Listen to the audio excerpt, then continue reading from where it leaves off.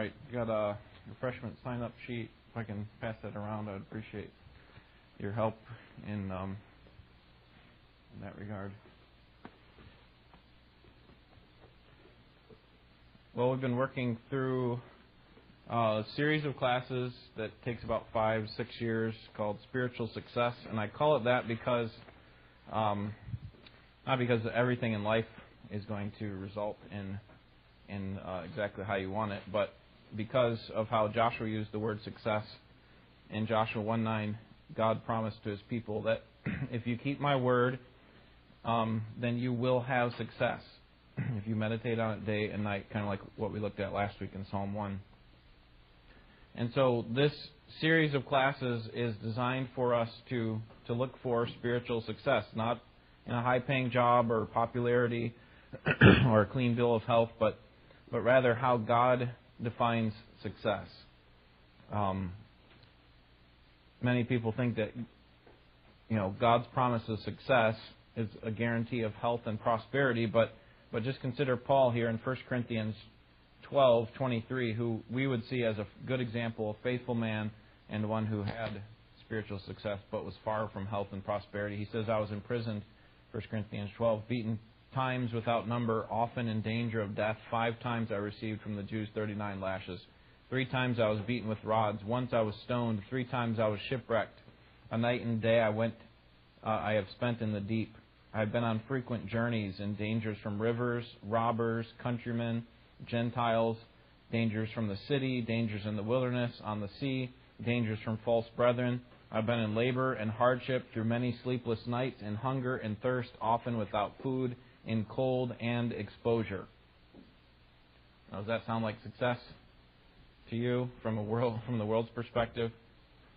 But Paul, much like Christ, did not live a cozy, comfortable, or even popular life. Jesus and Paul received scorn and rebuke and beatings and all sorts of other dangers. And yet the Scripture tells us that no one lived a more successful life in the eyes of God than Jesus Christ. And He, instead of having this great popularity that we might connect with success, He actually came and died. So when we think of success from God's perspective, we should think of what God desires in us, God's will, God's desires for us. And Jesus would often use that phrase, that I have come to do the will of my Father. He says in John 6:38, I have come down from heaven not to do my own will, but the will of Him who sent me. And so I think God's desire for us is to do the same thing, is to find out what His will is and to do it. And so that's really the purpose of these series of classes called Spiritual Success. And with that in mind, my plan during the Sunday school hours to instruct us regarding the whole counsel of God in a way that will help equip us to do the work of the ministry. And I've broken this purposeful discipleship class or series on 5 major categories. The first is the fundamentals of Christianity, and we have just finished that first category. We looked at topics like membership and evangelism and life as a believer, and then we just finished making wise choices. The second main category in this overall class, Spiritual Success, is called Biblical Overview, and that's where we start today. And we're going to look at 3 main series of classes: how to study the Bible, that'll take us 12 weeks, then a survey of the Old Testament and a survey of the New Testament, which will take us about a year. So that'll begin sometime in the spring. All right, but for now, we want to look at how to study the Bible. And we want to begin with 2 parts of the class. The first 2 parts of the class are how we got our Bible. So where did it come from? And that's what we want to give our attention to today.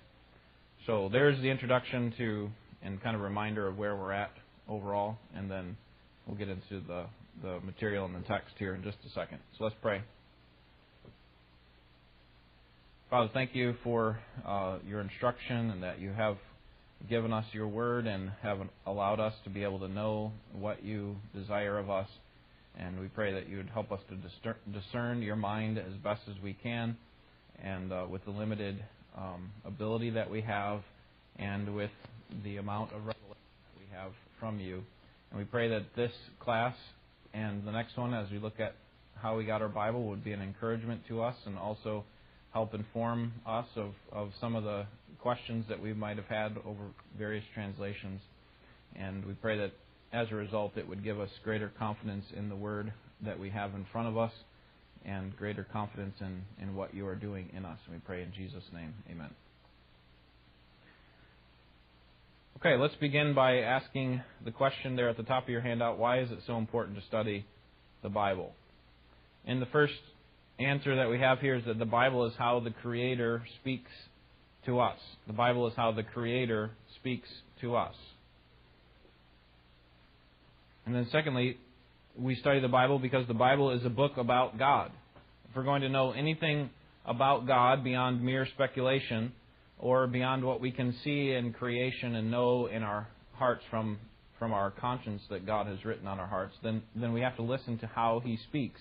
How has He given us His special revelation? So it's a book about God.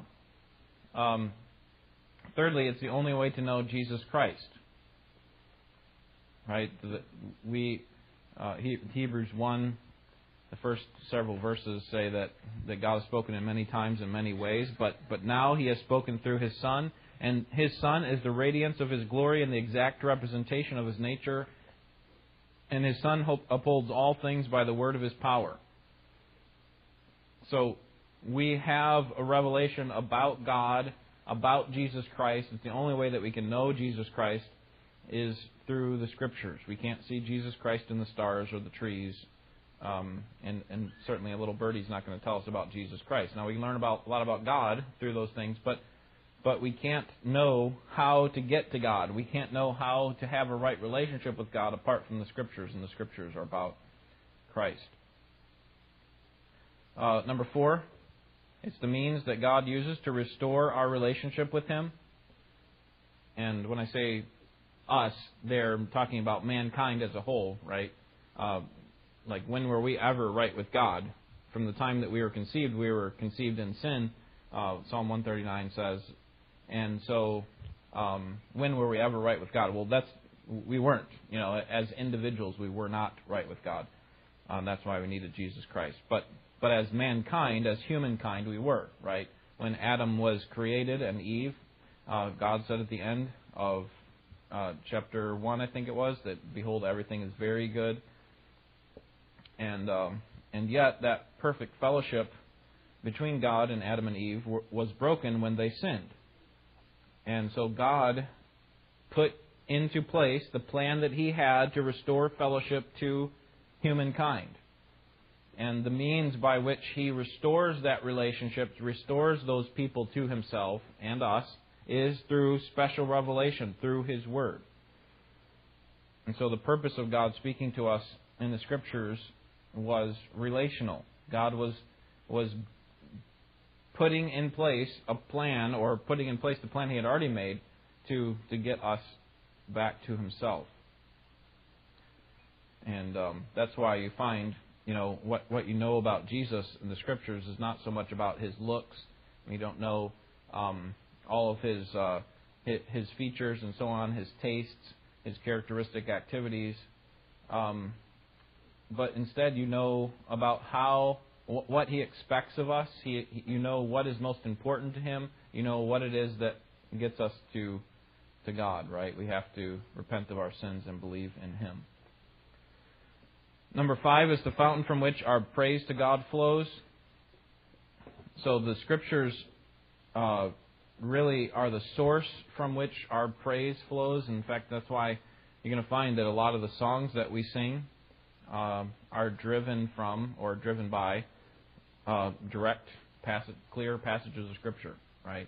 We have several just in this hymns of praise that you have in front of you that are directly from the Psalms or paraphrases of the Psalms. Help us take the Word of God and then be a way in which we can voice our love and our affection for God, our praise to God. Number 6, it helps us in times of trial. Psalm 119:92 says, "If your law had not been my delight, then I would have perished in my affliction." So it helps us. It's our stability. Number 7, it tells us what God expects of us. As we saw in the last class, He expects us to be wise, to walk with the wise and not with the fool. And then number 8 is one of the most important things you can do for your spiritual development. And so, in short, our life depends on it. Is that not what Jesus said? Man does not live by bread alone, but by every word that proceeds from the mouth of God. So, as I often say, we can have meaningful existence apart from food. We just read about Paul and how he didn't have all his needs met, right? He had sleepless nights. He was hungry, thirsty, often without food in cold and exposure. And he tells the Corinthians, I'm even homeless. I don't have a place to lay my head, much like our Savior. And yet, he could still have a meaningful existence apart from having his needs met, even the most basic of needs that we would say you have to have, right? Food, clothing, and shelter. And Paul says, I can still have meaningful existence apart from those things. So we will not live by bread alone, but by every word that proceeds from the mouth of God. Conversely, it is not possible for us to have a meaningful existence apart from God's Word. Paul said God's grace was sufficient for him, that God's power is perfected in his weakness. And so most gladly, therefore, he will rather boast in weakness. Why? So that the power of Christ would dwell in him. 2 Corinthians 12:9. So for the first 2 weeks here in this series of classes on how to study the Bible, I'd like to look at how we got our Bible. And then we'll move from there. You can see the schedule on the back. We'll move from there to the basics of interpretation, and then we'll look at how we take a text of Scripture and expose the truth and apply it to our lives. There's three parts to that: observation, dissection, and application.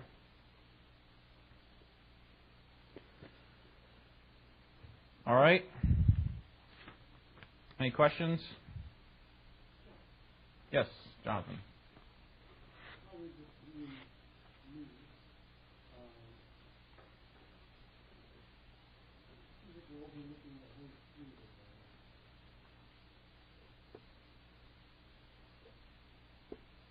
In what way? Well,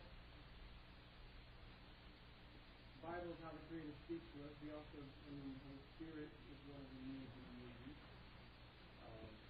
use. But how does the Holy Spirit? How does the Holy Spirit speak to us? But what does He do? But what does He use for conviction? What does He use to show that is sin? How do you know something's sin and something else isn't?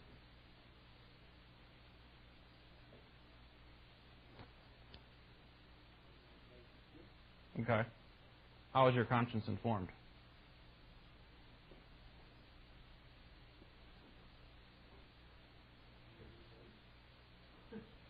Primary way.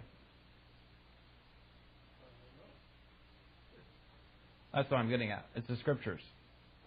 That's how the Spirit speaks to us. That's how He convicts us. That's how He speaks with our spirits, right, and tells us that we are the Son of God, because we have promises in the Scripture, right, that inform us. So we're basing what we know about ourselves and our sin on what is objective, right, which is the Scriptures. There's no change in that. So we'll definitely get into the Spirit and His connection to the Scriptures as we move through this. In fact, all these classes will address that. But what we're talking about now is, why is the Scripture most important? We haven't got into how the Scripture is used to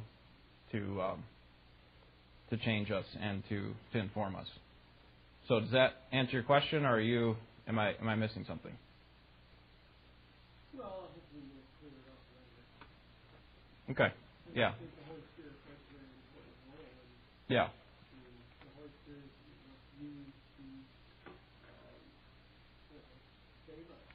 Absolutely. Yeah. I'm with you on that. Greg. Oh, Pastor, what was the word for number 8? Number 8. Spiritual. All right, let's take a look at the evidence for inspiration. How can we know that the Bible comes from God? Because what we're claiming when we take the Word of God and we say, God is speaking to me through His Word, or when we take the Word of God and we take it to our non-Christian friend, how can we claim that? How do we know that that's true? Well, the best way that we can know that the Word of God is true is that the Scriptures tell us. And so let's consider 2 basic questions. First, what evidence exists to prove that this claim is true, that the Bible is true? And then secondly, how can we know for sure that the Bible is a reliable testimony of the very words of God? And these are several proofs that we can use when we consider how the Scriptures have come into being. But obviously the most important is that the Scriptures have told us that they are true, right? Jesus says in John 17:17, sanctify them. He's talking to God about the disciples. He says, sanctify them, change them by your word. Your word is truth. So that's how we know that the Scriptures are true. So let's start first with the character of the Bible. The Bible tells us it was God's choice to disclose Himself and His view of the world. And so that disclosure, that explanation is what we call revelation. Right? He did this through creation. God reveals Himself through creation. Everyone knows that God exists, Romans 1, verses 18 through 20. Our conscience tells us that God exists, Romans 2, 14 and 15. But here's the clearest way, John 1:14. Right? The Word became flesh and dwelt among us. It is Jesus Christ, the expression, the best representation of who God is through His written Word, the Bible. Let's turn to Galatians chapter 1 and see what Paul has to say about this special revelation. Galatians chapter 1.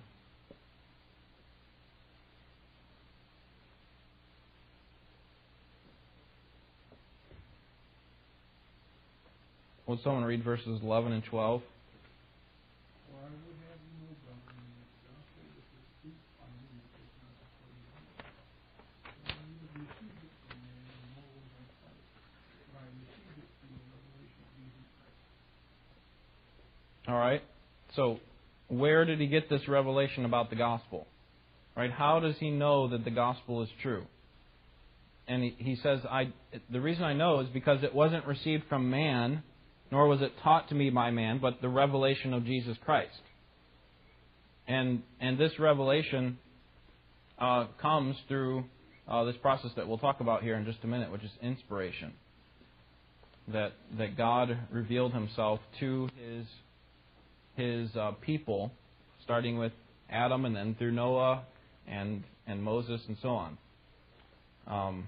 So you have Abraham being told to go to Canaan, Jacob hearing from God in a dream, Joseph hearing from God in a dream, Moses commissioned by God at the burning bush to lead Israel out of Egypt, God talking to Joshua how he should fight against the city of Jericho. Those are all forms of revelation. Those are all forms of direct and special revelation. Not like the revelation we get in seeing the creation. That's general and it's not specific. It doesn't tell us exactly what God wants of us. We just know that God exists and that He's eternal and that He is the judge, but we don't know about what His expectations are for us. And so as God's telling these people His Word, His direct special revelation, they're writing these things down. And we have their writings all the way back to the 1500s BC, starting with Moses. Job likely could have written before that, maybe as early as 2000 BC. And then we have writings from that time all the way till the 1st century AD. And so this inerrant writing down of revelation is known as inspiration. It's inspiration. Here's how B.B. Warfield describes inspiration. He says it's a supernatural influence exerted on the sacred writers by the Spirit of God, by virtue of which their writings are given divine trustworthiness. So the inspiration is not necessarily in the person as much as it's in the writings.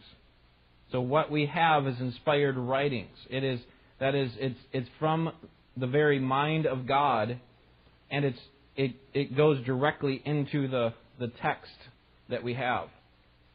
In 2 Timothy 3:16 it says that all Scripture is inspired by God. And so the written Word of God came about as the Holy Spirit guided the human authors to write it down.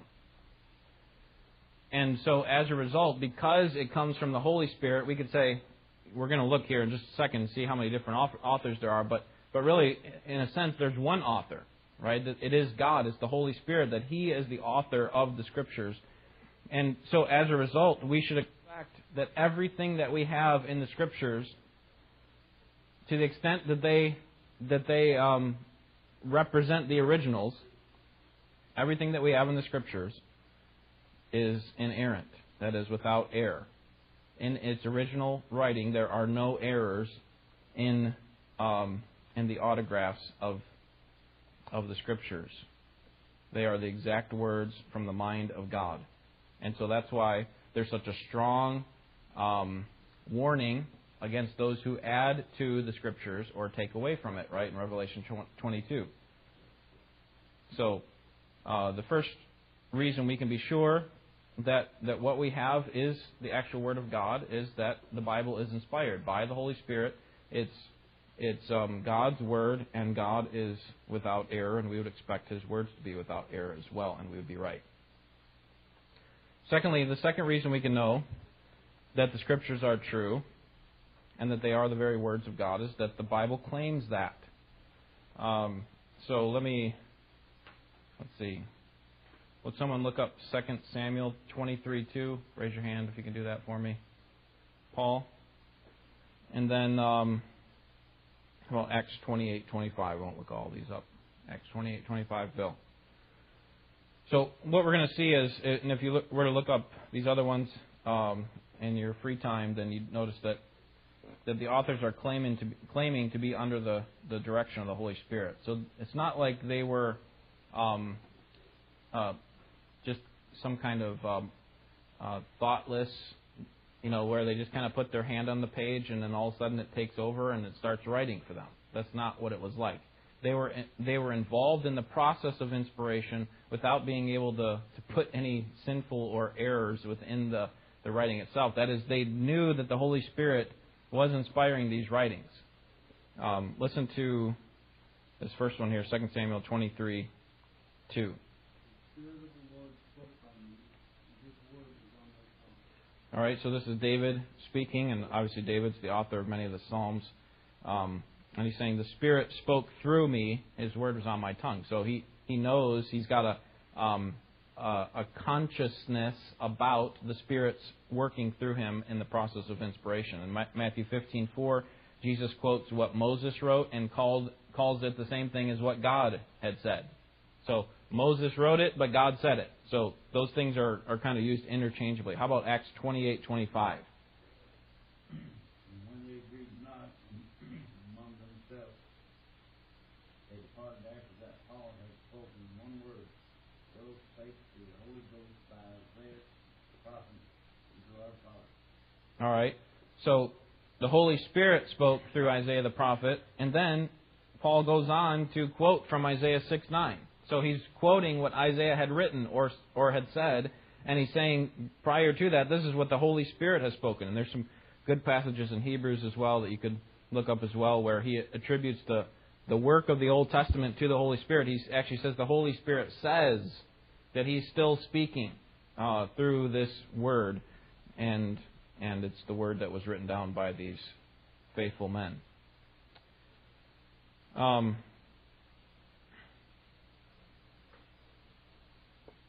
All right, let's think of the next one here. First, the Bible is inspired, the character of the Bible. Then secondly, the claims of the Bible.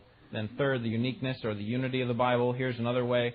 What you can be sure of is that we do have one author, one message, And the reason that's important is because when you come to one text of Scripture, there is no actual contradiction with any other text of Scripture. No matter how diverse this Bible is, and we're going to see this, so you can start writing these down. 66 books, right? You know that. 37 in the Old Testament, or 39 in the Old Testament, 27 in the New Testament. 66 books written over 1,500 years. 1,500 years. Could be as much as 2,000, again, if Job wrote in 2000 BC. We don't know the date of his writing, but we do know Moses was around 1,500 BC, and then obviously the end of it was AD 100. 40 different authors, 3 different languages, Hebrew, Greek, and Aramaic, and then on 3 different continents, Europe, Asia, and North Africa.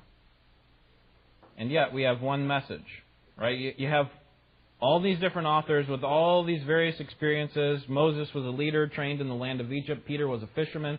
Amos was a herdsman. Joshua was a military general. Nehemiah, the king's cupbearer. Daniel, a prime minister. Luke, a doctor. Solomon, a king. Matthew, a tax collector. Paul, a rabbi. David, a shepherd. And they wrote in various places, the wilderness, dungeons, palaces. Their books include history, poetry, romance, prose, and prophecy. You have 2,930 different characters, that is, people that are depicted in 1,551 places.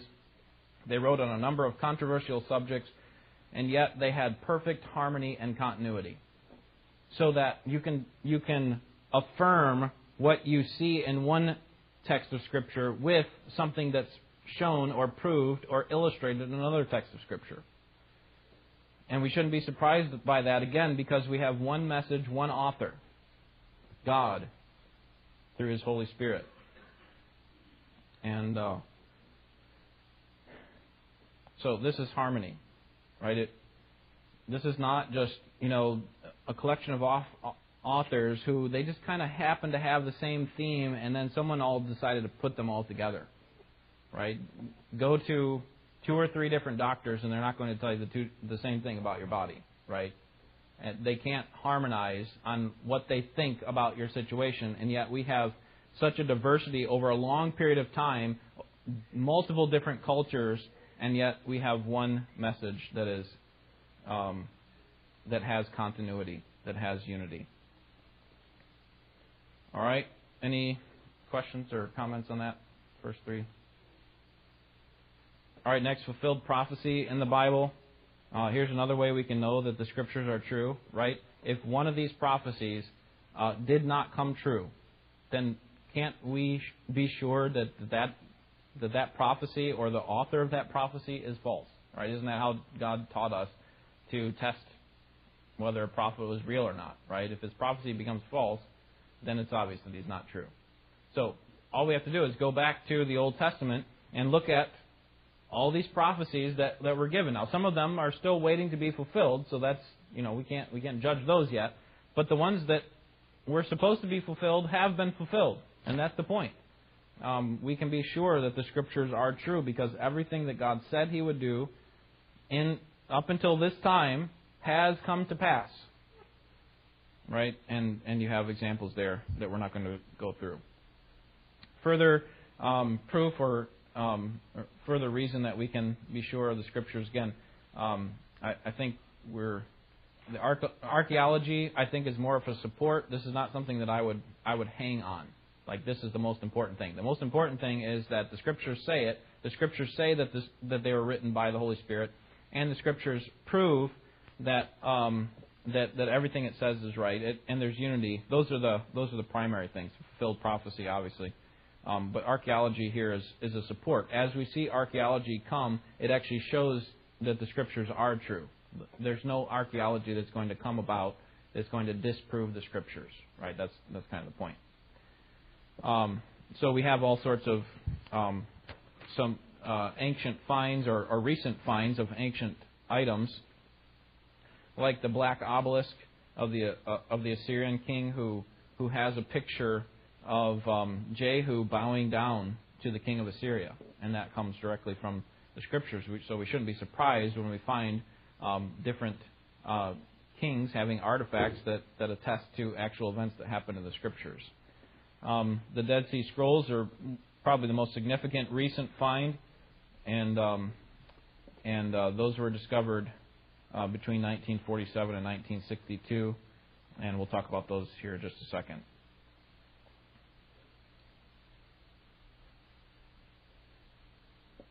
All right.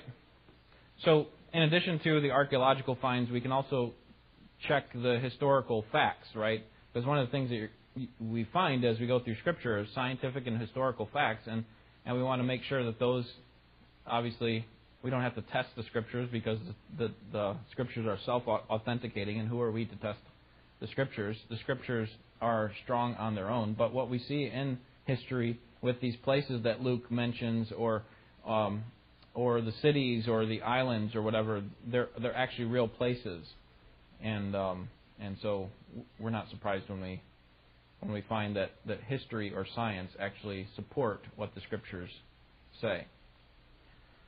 So when was the Old Testament written? I've already mentioned a couple times that Moses may have been the earliest author in 1500 BC, but again, Job could have been earlier. But they were originally recorded on stone and clay tablets and leather scrolls, and these documents, these autographs, were written on in the language of Hebrew, and then portions of it were written in Aramaic. We'll talk more about how the transmission of the text happens. That is, how do we move from the original autograph to the manuscripts to the translations that we have today. And so we'll spend most of our time talking about that next week. Once the Old Testament was completed around 400 BC, what we find is that Jesus and the apostles actually affirm what was in the Old Testament. So Jesus would often quote from the books of Moses and say that they were on behalf of God. Or as we've already seen, Paul is quoting from Isaiah and saying that this is actually the Holy Spirit speaking. And so we have affirmation that the Old Testament is true and that it's accepted by the church. Jesus says in Luke 24:44, "All things which are written about me in the law of Moses and the prophets and the Psalms must be fulfilled." So he's saying all the things that are written about me in the Old Testament must be fulfilled. He's affirming the compilation of the Old Testament. The Greek translation of the Old Testament was finished around 250 BC, so Malachi was the last author of the Old Testament in 400 BC. And then the Greek translation, remember most of the Christians during that time, believers, I should say, prior to the time of Christ, believers during that time would have been Greek-speaking, and so they needed a copy of the Old Testament in the Greek language, and that's called the Septuagint. And that's probably the Bible that the Old Testament that Jesus and the apostles used when they were referring. A lot of their quotations come directly from the Septuagint, the Greek translation of the Hebrew text. And even though it was written in Greek, it was as best they could do, a literal translation of the Hebrew. All right, let's talk about the Dead Sea Scrolls quickly. I need to move on to the New Testament here in just a second. Between 1947 and 1962, these scrolls were found in this Qumran community, this Essene sect, who lived in a place called Qumran, which is right on the shores of the Dead Sea. And over the course of these 15 years or so, this communal society had, or this discovery was made of a communal society who had preserved a number of ancient texts, not just Scripture. There were actually over 900 documents discovered, but 200 of them were of the Old Testament manuscripts. And before this discovery, the earliest copies that we had of the Old Testament were around AD 900. And so this is an amazing find. In the 20th century, we find copies of the Old Testament that date back really back to 100 BC. So 1,000 years earlier than our earliest copy of the Old Testament, we now have better copies than we had before. Now, not of the whole thing, but portions of the Old Testament. And by comparing these copies of the Old Testament, so think about this, if our most recent copy of the Old Testament was 900 AD, that's the most recent copy. then you have basically 1,000 years or more of copies where there could be mistakes that were made, because remember, they're doing it by hand. We'll talk more about that next week. And so how can we be sure that this copy that we have, the most recent one being 8900, how can we be sure that this copy is the Word of God? Well, actually what happened was when they found these earlier copies, 1,000 years earlier, they checked that against what they were using as their Scripture, and they found those things to be precise. That what they were using was a faithful representation of the Scriptures. And so that's gives us good confidence that the Old Testament that we have today is what was originally recorded. So we'll talk about more how this transmission happens from the originals to the manuscripts to the translations that we have. But this is kind of a brief overview. Any questions on the Old Testament? All right, how about the New Testament? The books of the New Testament were written probably between the 60s and the 90s AD. Okay, the earliest being Galatians, and the latest being, the earliest being the Gospels. I think Mark was the first Gospel, so he's probably in the 50s or 60s. And then the last one, what do you think the last book was written in the New Testament? Yeah, Revelation. So that was AD 95. John was an older man by then, probably in his 80s or 90s at that time, and he writes the book of the Revelation. And so that's the time period in which the New Testament were written. And the New Testament was written by apostles and by those who were closely associated with the apostles. So the autographs, the original writings, were completed around AD 100, and then they were copied by hand so that they could be disseminated. Right? We don't just have like the original copy and then everybody has to come and gather around the original. No, the purpose of the Scriptures is to disseminate them, to get them out to as many people as possible, which is why we had such a great revival, or we could have an awakening, really, during the 1500s when the printing press came around, right? Because what happened was the very first thing that was printed, I think, on the printing press was the Gutenberg Bible. And as a result, they were able to pass the copy of the Scriptures around, not just to churches, but to actually individuals. And as a result, people started reading the Scriptures and coming to salvation. That was in the printing press, AD 1456.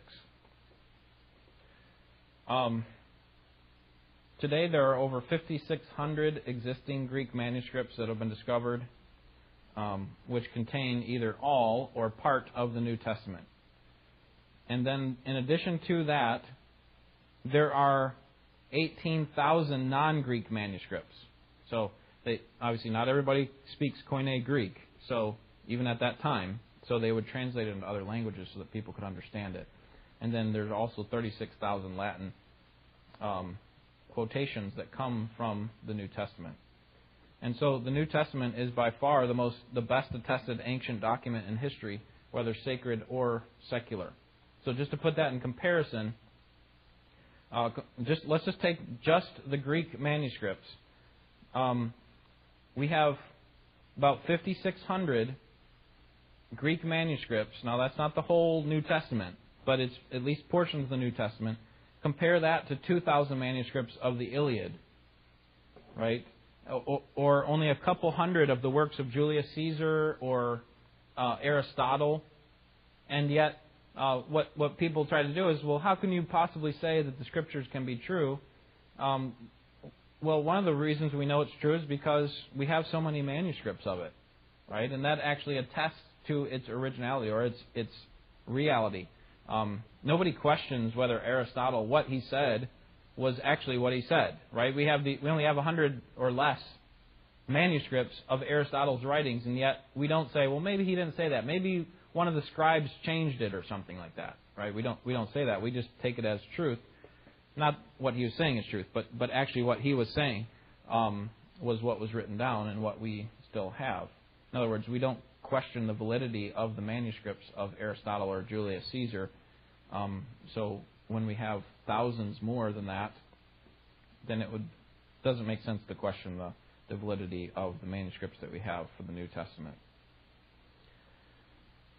So, let's think about the New Testament canon, C-A-N-O-N, right? How was the New Testament put together? And this is a process that theologians call canonization. The word canon means rule or measuring rod. So what is the measuring rod for how one of the books that we have, or all the books that we have, fit into the Bible? How can we be sure that it actually meets up to the standard that's necessary so that it actually is included in the Bible that we have today?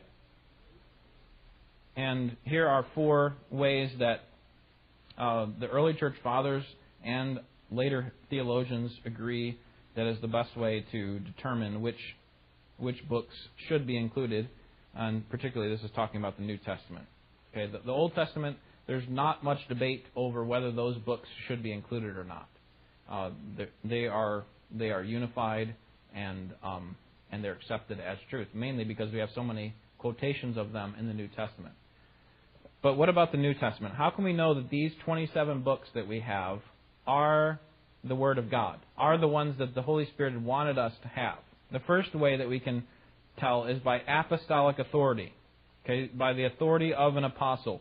So, in order for the church to accept a book into the canon, the early church, to accept the book into the canon, it had to be either written by an apostle or it had to be supported by or backed by an apostle. So, of the 27 New Testament books, there are only probably 6 that were not written by apostles. Mark, Luke, Acts, both written by Luke, James, Jude, and then possibly Hebrews. Okay, so 5 or 6 that were not written by apostles. But Mark was a close associate of which apostle? Whose perspective is he writing from? Peter's, right? Peter's telling him direct stories, and you can hear that in the writing. Like when Jesus goes to heal the daughter, Peter remembers the exact words that Jesus said at that time. Or when I can't think of another example right now, but Mark is writing with the authority of the apostle Peter, obviously the authority of God himself. But Luke was a companion of whom? Which apostle? Paul, right? He travels with him. Paul's constantly, when he's writing, he's saying, from Paul and Timothy, your brother, to the church at, and then he talks to them. So Luke would have seen these things firsthand. In fact, again, I mentioned this earlier, but in the book of Acts, if you just study the pronouns of how Luke writes, he's often saying, we went to this place, we were shipwrecked, and then he goes on to say, they, because at those times he stayed behind.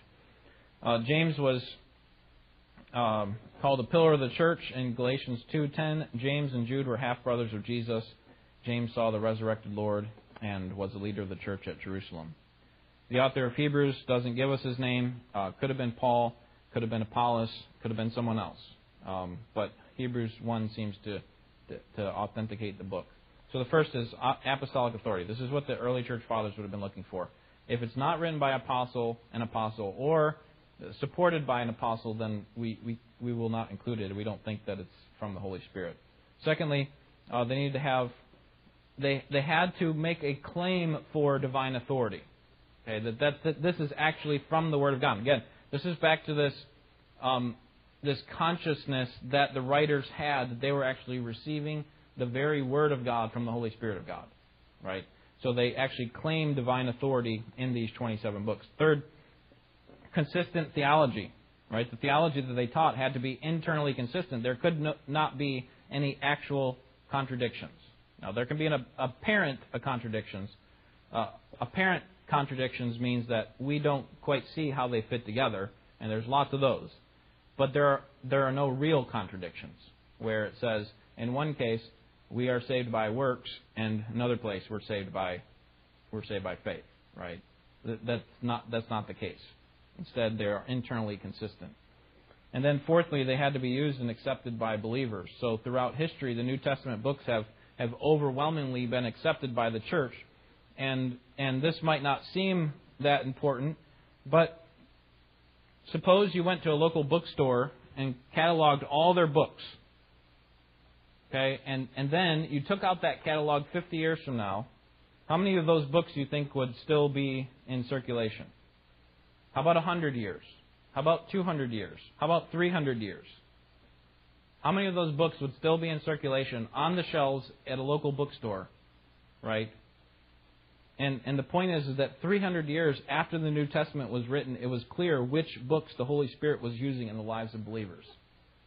So these are the ones that stand the test of time. These are the ones that endure the scrutiny that could be out there. And believe me, there were many battles over which books should be included in the text of Scripture in the early church.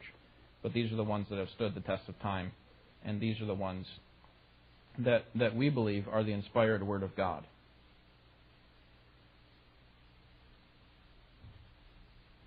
Now, the most debated writing outside the canon of Scripture is the Apocrypha. The Apocrypha means hidden or doubtful writings. And these books are written near the end of the Old Testament and in between the Old Testament and the New Testament. And there are several reasons why these books should not be included. First, they were not written by a prophet or an apostle, so there's no inherent authority behind these writings. They're not backed by apostles. Secondly, they never claim inspiration. They never claim to be, right? That was one of our tests, is divine authenticity or divine authority, that actually claim that they're from God. Third, Jesus and the New Testament writers never quoted from the Apocrypha, even though they were aware of them. So what you're going to find in the Apocrypha, some of it could be historical and could be actual truth. I haven't read through it myself, but we don't include them in the Scripture like other churches do, because we don't think that they meet the qualifications of a book that can go into the canon. I'm going to skip the question at the top there in the back. How is the New Testament copied? Because we'll look at that more next week. That'll be most of our time. And that last chart there, I think we have that on the. I'll have that on the handout for you next week as well. So we'll talk about that. All right. I know that's a lot and somewhat academic, but I find it to be helpful to be reminded of why we have the Scriptures. You know, we don't just blindly follow whatever everybody else has done. We want to think critically in a helpful way about what the Scriptures are about and how they came about. Any questions or comments?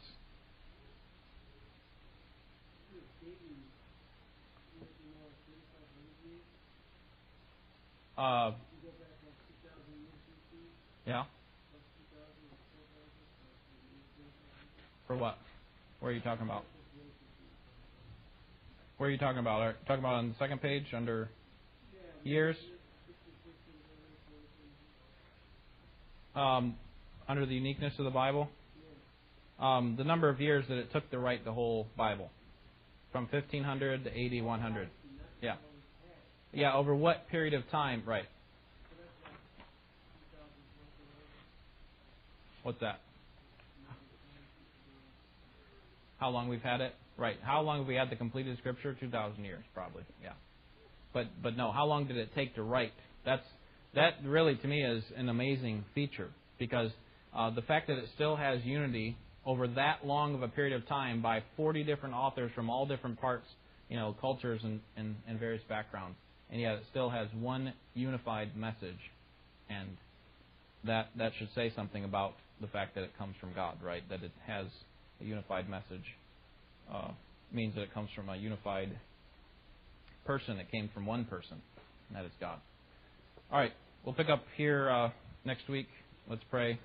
We'll be dismissed. Lord, thank you for your word. Thank you for its joy that it's brought, the joy that it's brought to our lives. We pray that you would use it now to strengthen our faith and to focus our attention on our Savior and the work that He's done for us and the expectations that you have for us to obey and to believe. We pray in Jesus' name. Amen.